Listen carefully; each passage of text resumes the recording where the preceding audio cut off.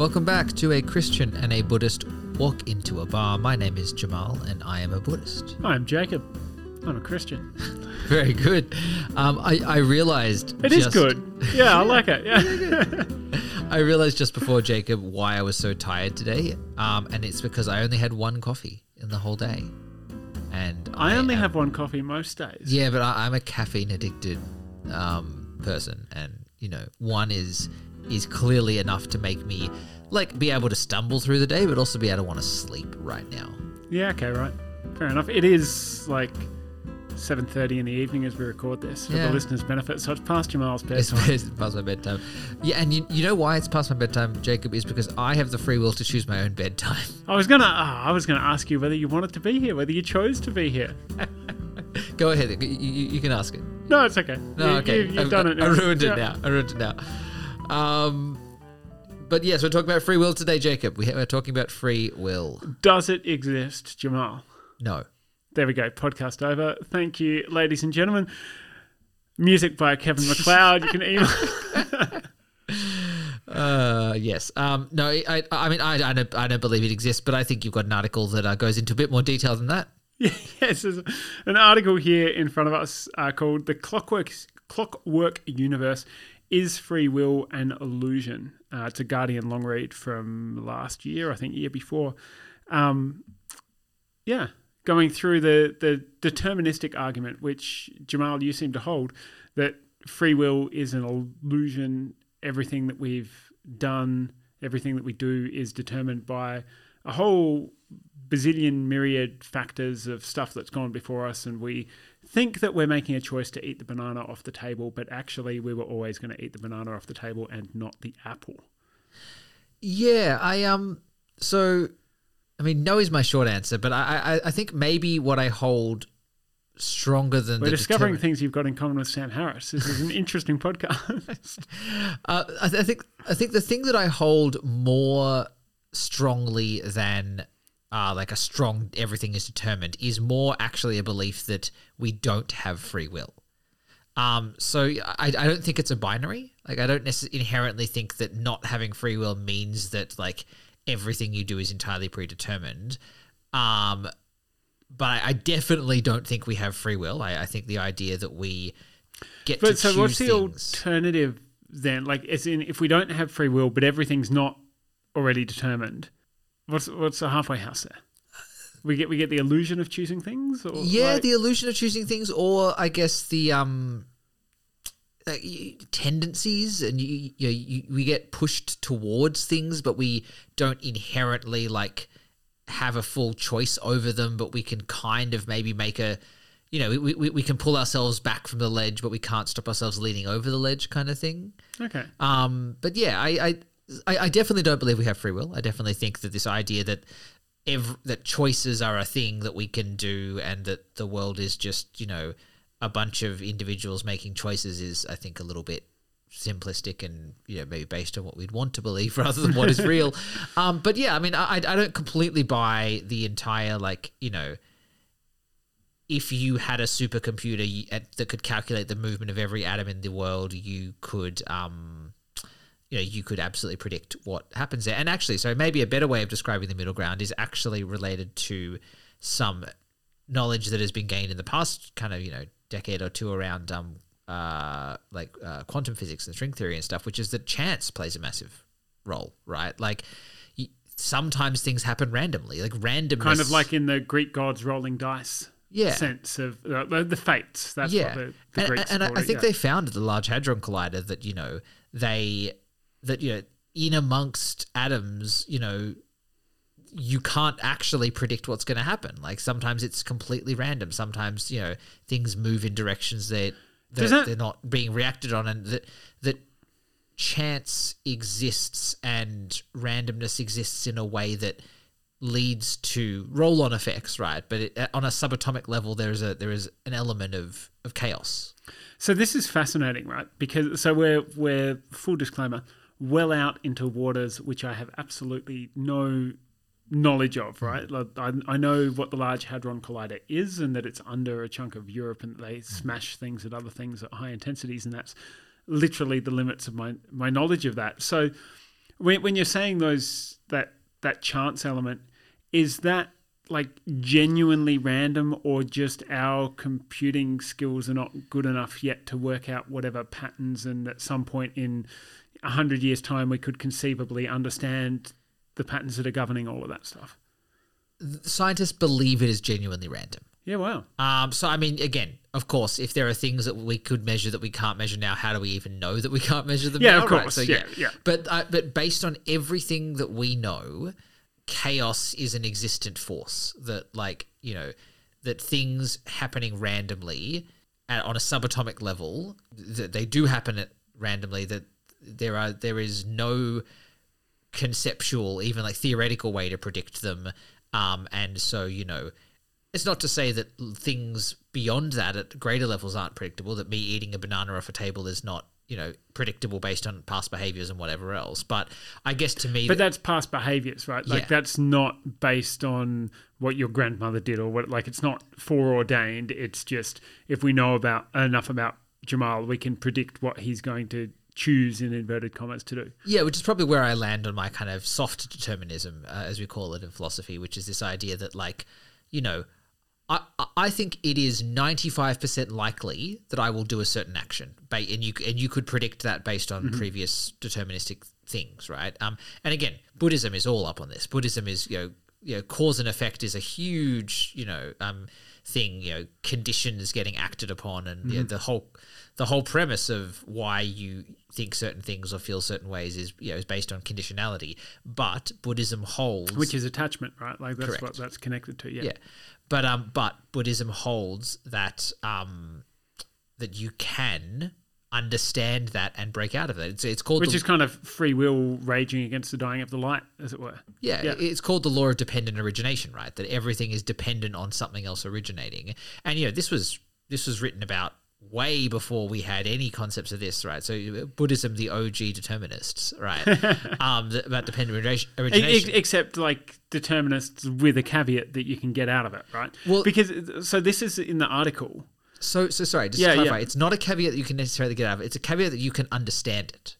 So you can get to a point where you can But then that changes your responses to it. Yes. And yeah, there's a subtleness in, you know, that when you are enlightened, you can see the way that everything is affecting on everyone else.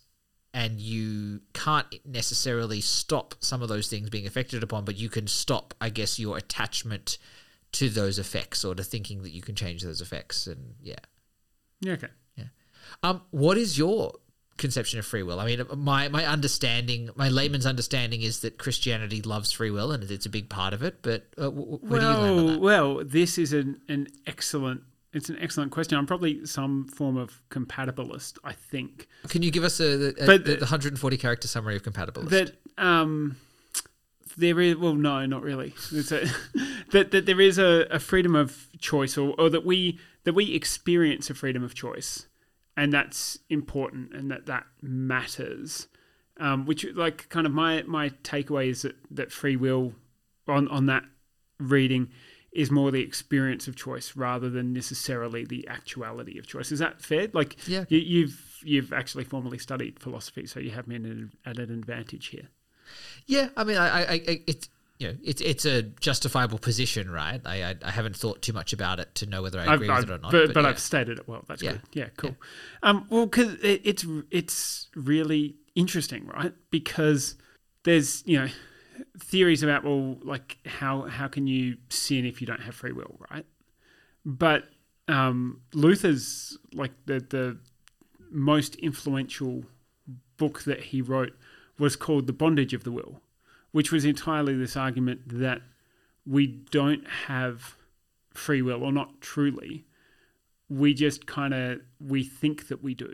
And that sin is actually acting as though we could decide things for ourselves and choose things for ourselves. But when we do that, we wind up in service to other things. We just don't realize it. Like, so this probably goes back to our worship episode, actually, a few episodes ago, that you're always serving something, to put it that way. You're always in bondage to something. The question is that going to be God, or is that going to be some other thing? So like you might think that you're freely making the choice to buy this convertible in your 40s, having just had a divorce, but actually, no, you're going through a midlife crisis, and there's all of these cultural, societal, capitalistic forces that are acting on you and affecting that choice and those decisions that you make, and you're doing that to kind of, I think this is the way that Luther would frame it, that you're actually in bondage to those other things, and you think that you're satisfying them in some way by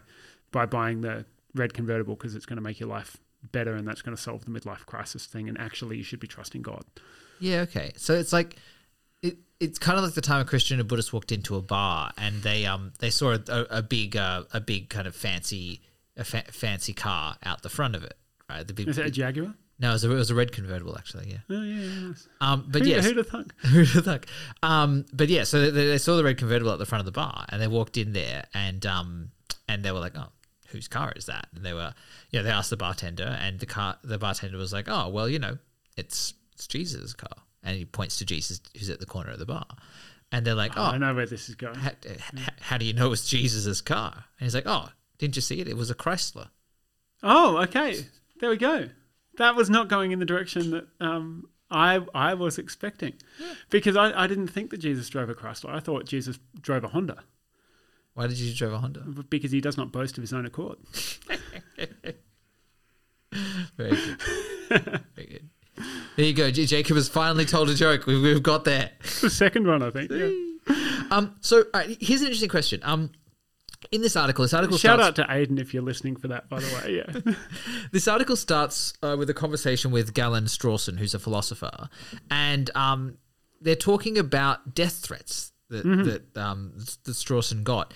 And there's one in particular that struck me that I think is an interesting kind of point to this conversation, which is someone's written in a death threat and said, "You've ruined my life," blah blah blah, and in the letter it says, "All because of you. You told me I had no control, how I was not responsible for anything I do, how my 6-year-old son was not responsible for what he did."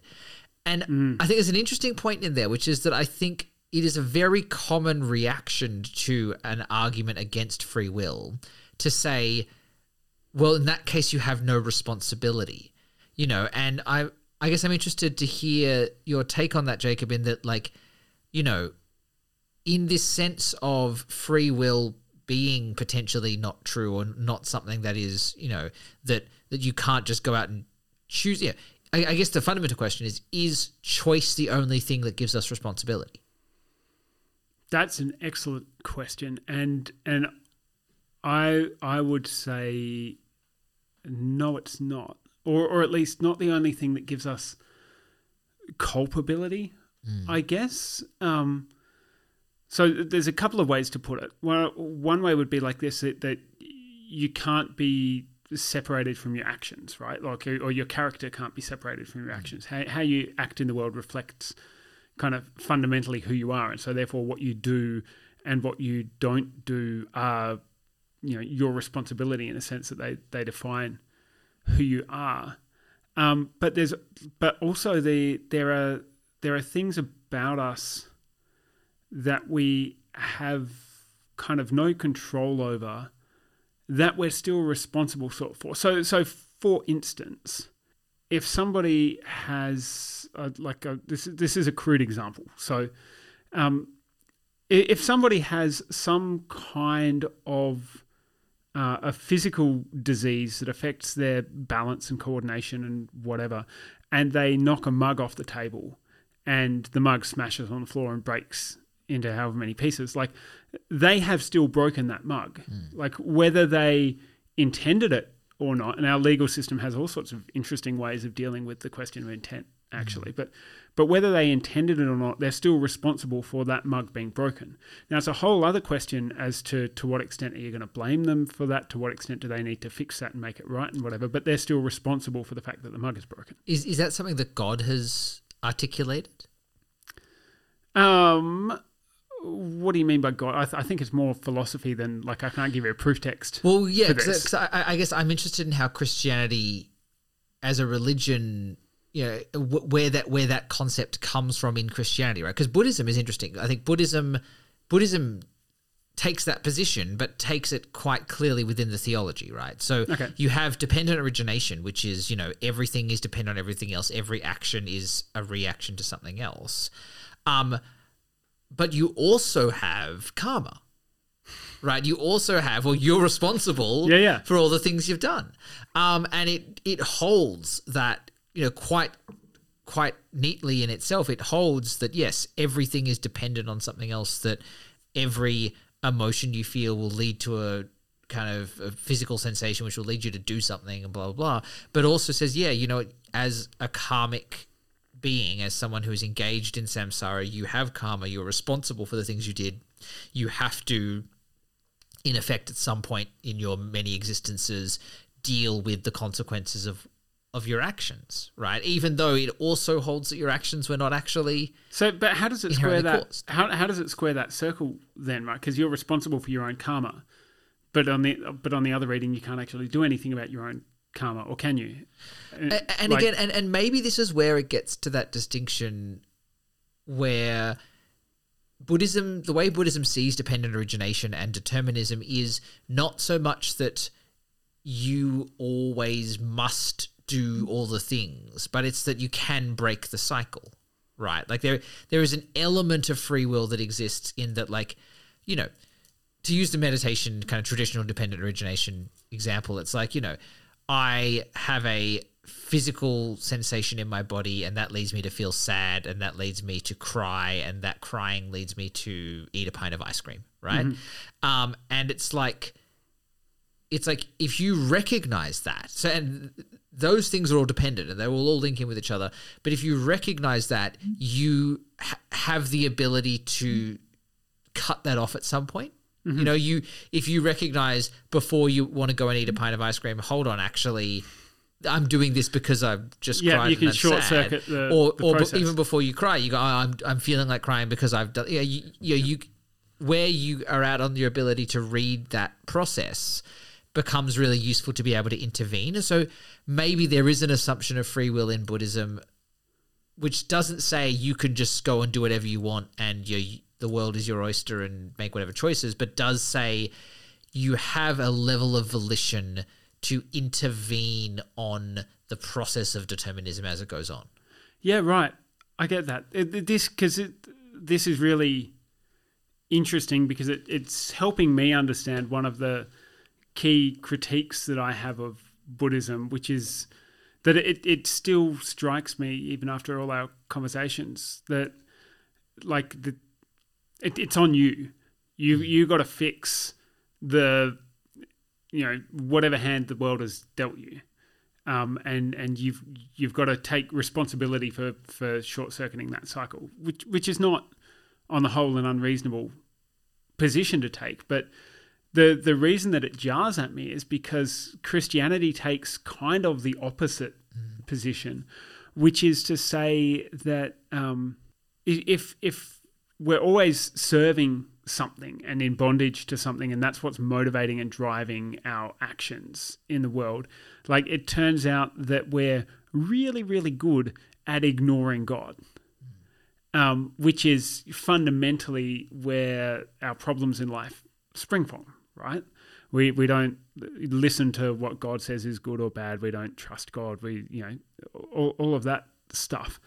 And so then the onus to fix that falls back on God, because because we are in bondage and cannot free ourselves. That's actually that's in the words of confession in the Lutheran Church. If you go to a real old school Lutheran church that still uses the old hymnal and everything else, there'll be words said every Sunday of we confess that we are born in bondage to sin and cannot free ourselves. And so it has a lower view of human ability than the Buddhist view that you just articulated, I think, which is that, actually we need God to reach in and pull us out of wherever we're at. And even when God does that, we're really good at ignoring it. And at least from a Christian perspective, that's the story of the history of Israel, let alone then getting to Jesus.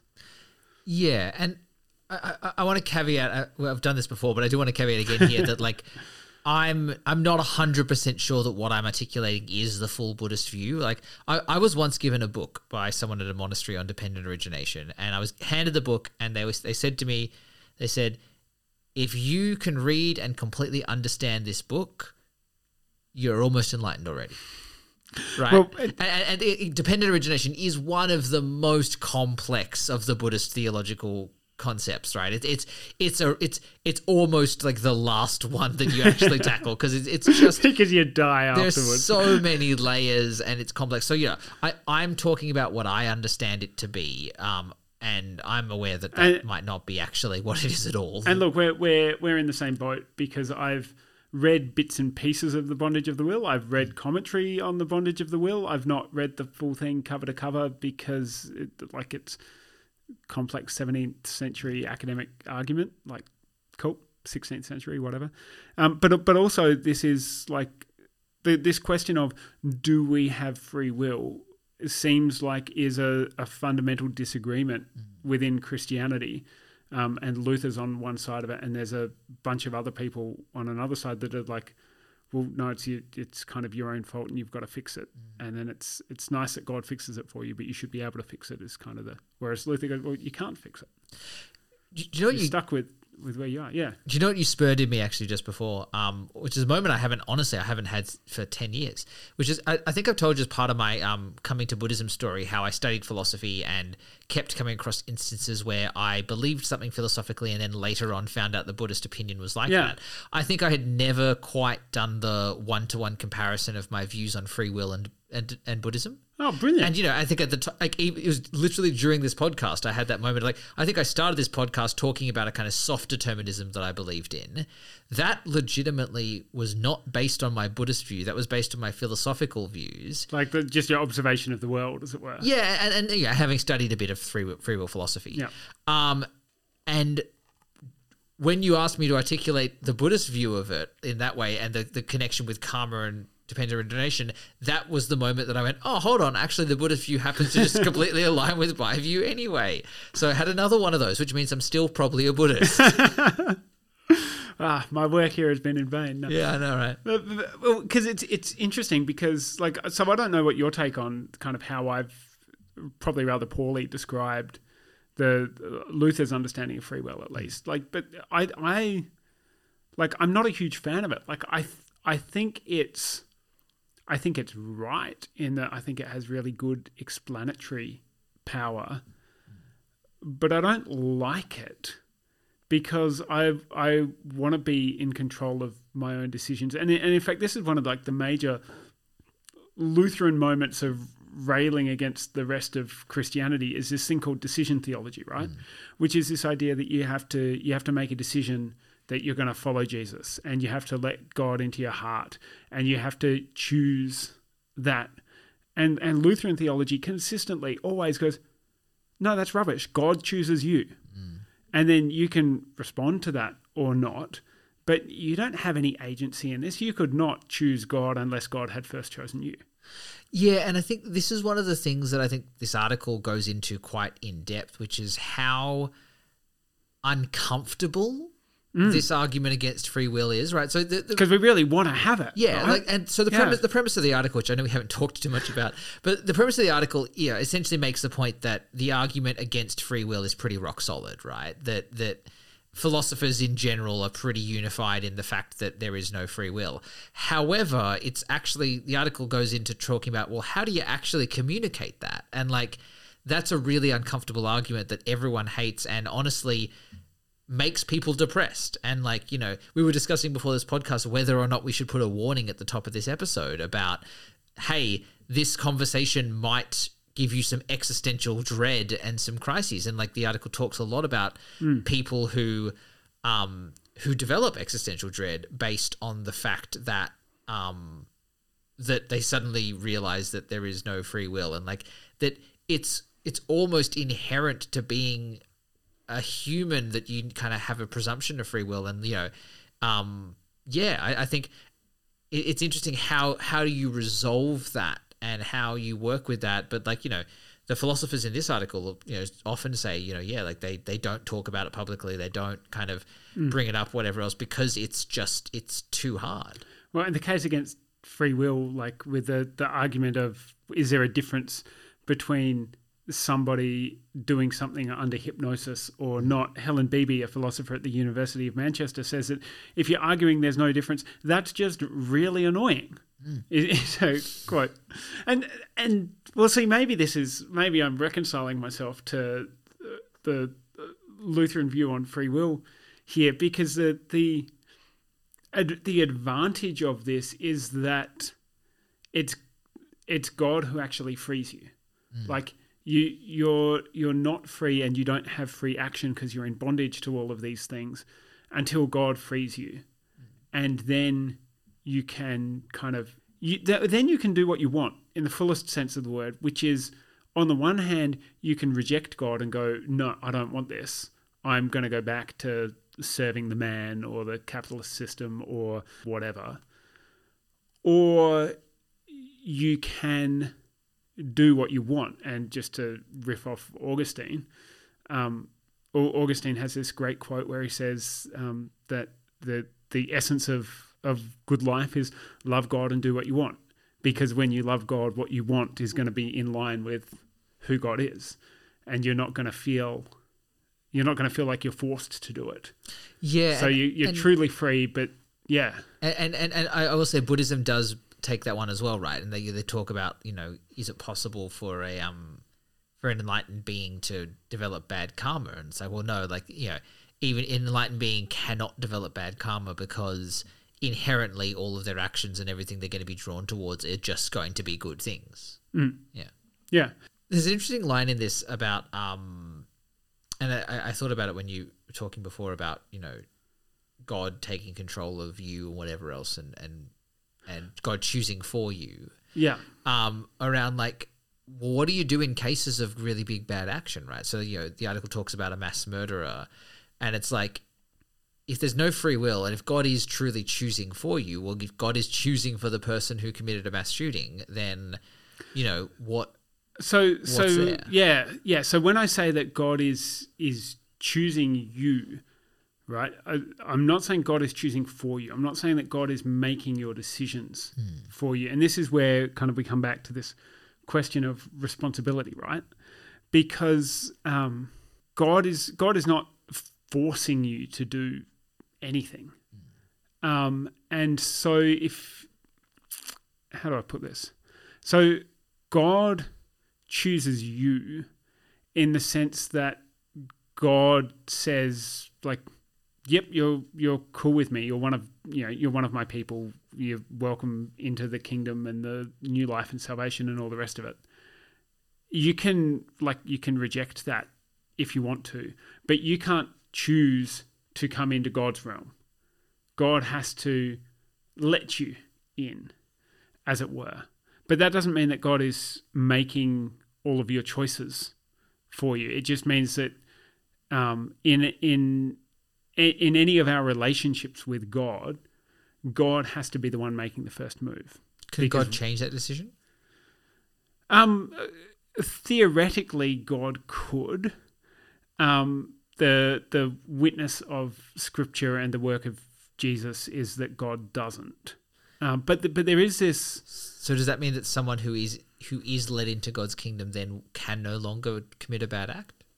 No, not at all. The thing is that someone who is led into God's kingdom is free to leave, because that's what freedom actually is. But the problem is that as soon as you leave, then you're back under bondage to the other things. And sure.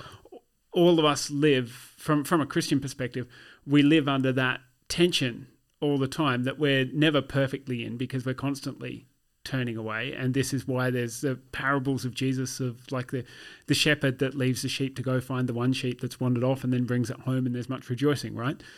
And then what happens when the sheep wanders away again, right? Does the shepherd just go, oh, no, whatever? And this is the thing, right?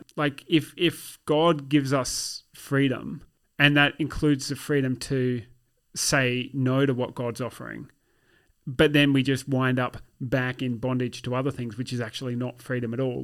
That freedom has boundaries. And I think that's something that we miss in contemporary Western discussions of freedom, because we think that freedom and free will means that we should have the ability to do anything that we want. And it doesn't. And we understand this in some cases where you go, well, like, you're free to do whatever you want as long as it doesn't hurt another person, for instance. And then we define that however we like. But like, you know, you're free to do anything in response to God's saying, yep, you're one of my people and I love you and I think you're awesome. But you can say, well, I don't actually believe that you exist, Mr. God. Thank you for your kind offer. But then as soon as you do that, you become not free again. So like, it's a kind of trusting God is almost a boundary to freedom in this sense, in that you're able to cross it, but then once you cross it, you're not free anymore. Right. So it's interesting, right? So to me, that sounds like then you believe both in free will and also not in free will. Well, the classic way I've heard it described is in free won't. Yeah, right. But yeah, well, it's like almost you could say in this sense actually that like free will is the gift of God. Or the lack of the gift of God, right? Like free will is choosing to not take the gift of God. Yeah. Okay. But then as soon as you choose that, you're not actually free. Yeah, but that's my point, right? That like the gift of God is the giving up of your free will. So free will is not the gift of God. Free will is the thing that takes the gift of God is the thing that takes free will away. Okay, you've lost me. Okay, so you said free will is the gift of God, right? But you just articulated, as far as I understood it, essentially a way of interacting with the world where you have free will, but you are kind of tied to these ungodly kind of within things. Boundaries. Oh, sorry, right. But you don't actually have free will. Sure. Okay. In that sense. You might have made a free choice. Right. But your will is not now free because you're being impacted by all of this other stuff, like all of these other messages of advertising and whatever say. And but you have free will to switch over and choose to be impacted by God, but once that happens, you also don't have free will because God is influencing you and impacting you in all that kind of way. Well, no, you have free will. It's just that there are limitations to freedom, right? Like, so if I could put it this way, like if you know that God loves you and you matter inherently because of who you are, then you don't need the shiny whatever to feel like your life is worthwhile and valuable. And so you're freed from feeling like you need to have the stuff that the advertising is telling you that you need to have, right? So maybe it sounds to me like what you're saying is that we only ever have free will for one decision, which is which things we let influence us, whether that's God or something else. Yeah, perhaps that's one way. That's one way to put it. You don't have free choices over your day-to-day decisions, but you do have free will as to which major what is the thing that is going to be the thing that influences your decisions. I'd put it the other way around actually and say that you do have free will when it comes to your day-to-day decisions, but the question is, well, like, or some freedom of choice, right? Like, do you want the red car or the blue car? Well, it doesn't matter. The thing is that you want the car, and that's the part that's kind of not free, if I could put it that way. But like, do you really not think the red car or the blue car choice is free? I mean, like, no, I'm saying the red car or the blue car choice. I'm saying that's free. Why? So yeah, that's what I meant. But like, what makes you think that's free? Well, what does it matter whether the car's red or blue? I don't think it matters, but I don't think that means that. I don't think something being irrelevant means that the choice is free. So maybe there's different influences, and we want the red car because it goes faster. Exactly. That's my point. Yeah, okay, sure. If you're getting influenced to buy the car in the first place, you're getting influence as to what color car to buy. Yeah, okay. I'll run with that. Yep. I stand corrected. Yeah. So I guess that's my thing, right? So like, and you also have the choice to follow God and not need the car. Or at least just be fine with whatever color car. Right. So realistically, you're saying there is only ever one choice to make, which is who and what do you follow, or who and what do you allow to influence and determine what the rest of your choices are going to be. Sure. Yeah. That's very David Foster Wallace of you, but yes. Yeah. Well, there's a reason I like the guy. Yeah.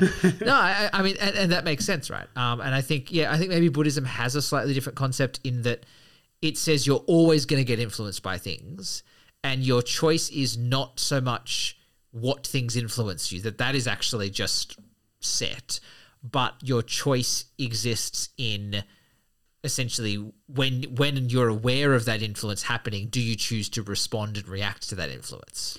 Where Christianity might say when you're aware of that influence happening, is that a moment for repentance and for turning towards God, and not necessarily kind of resisting the influence per se, but actually being reoriented in what influences you. Yeah. Because again, it's a linguistic hang up, but I would say that it's God who frees us, not our choice to follow God. Our choice to follow God is only ever conditional on God's having already freed us, because we wouldn't make that choice left to our own devices. Yeah. Interesting. Yeah. Well, if you, dear listeners, can make one choice, please make that choice sending this podcast to a friend and telling them about it, getting them to search Christian Buddhist Bar on any of your podcast apps. Who's the guy who does our music? Kevin MacLeod. He makes the choice to make wonderful royalty-free music, and we love you for that, Kev. He does. And we can be found at christianbuddhistbar@gmail.com. Please don't send us death threats. Please only send us nice articles to read. If you do, I'm sending them to Jamal. If you do, I'm sending them to the police.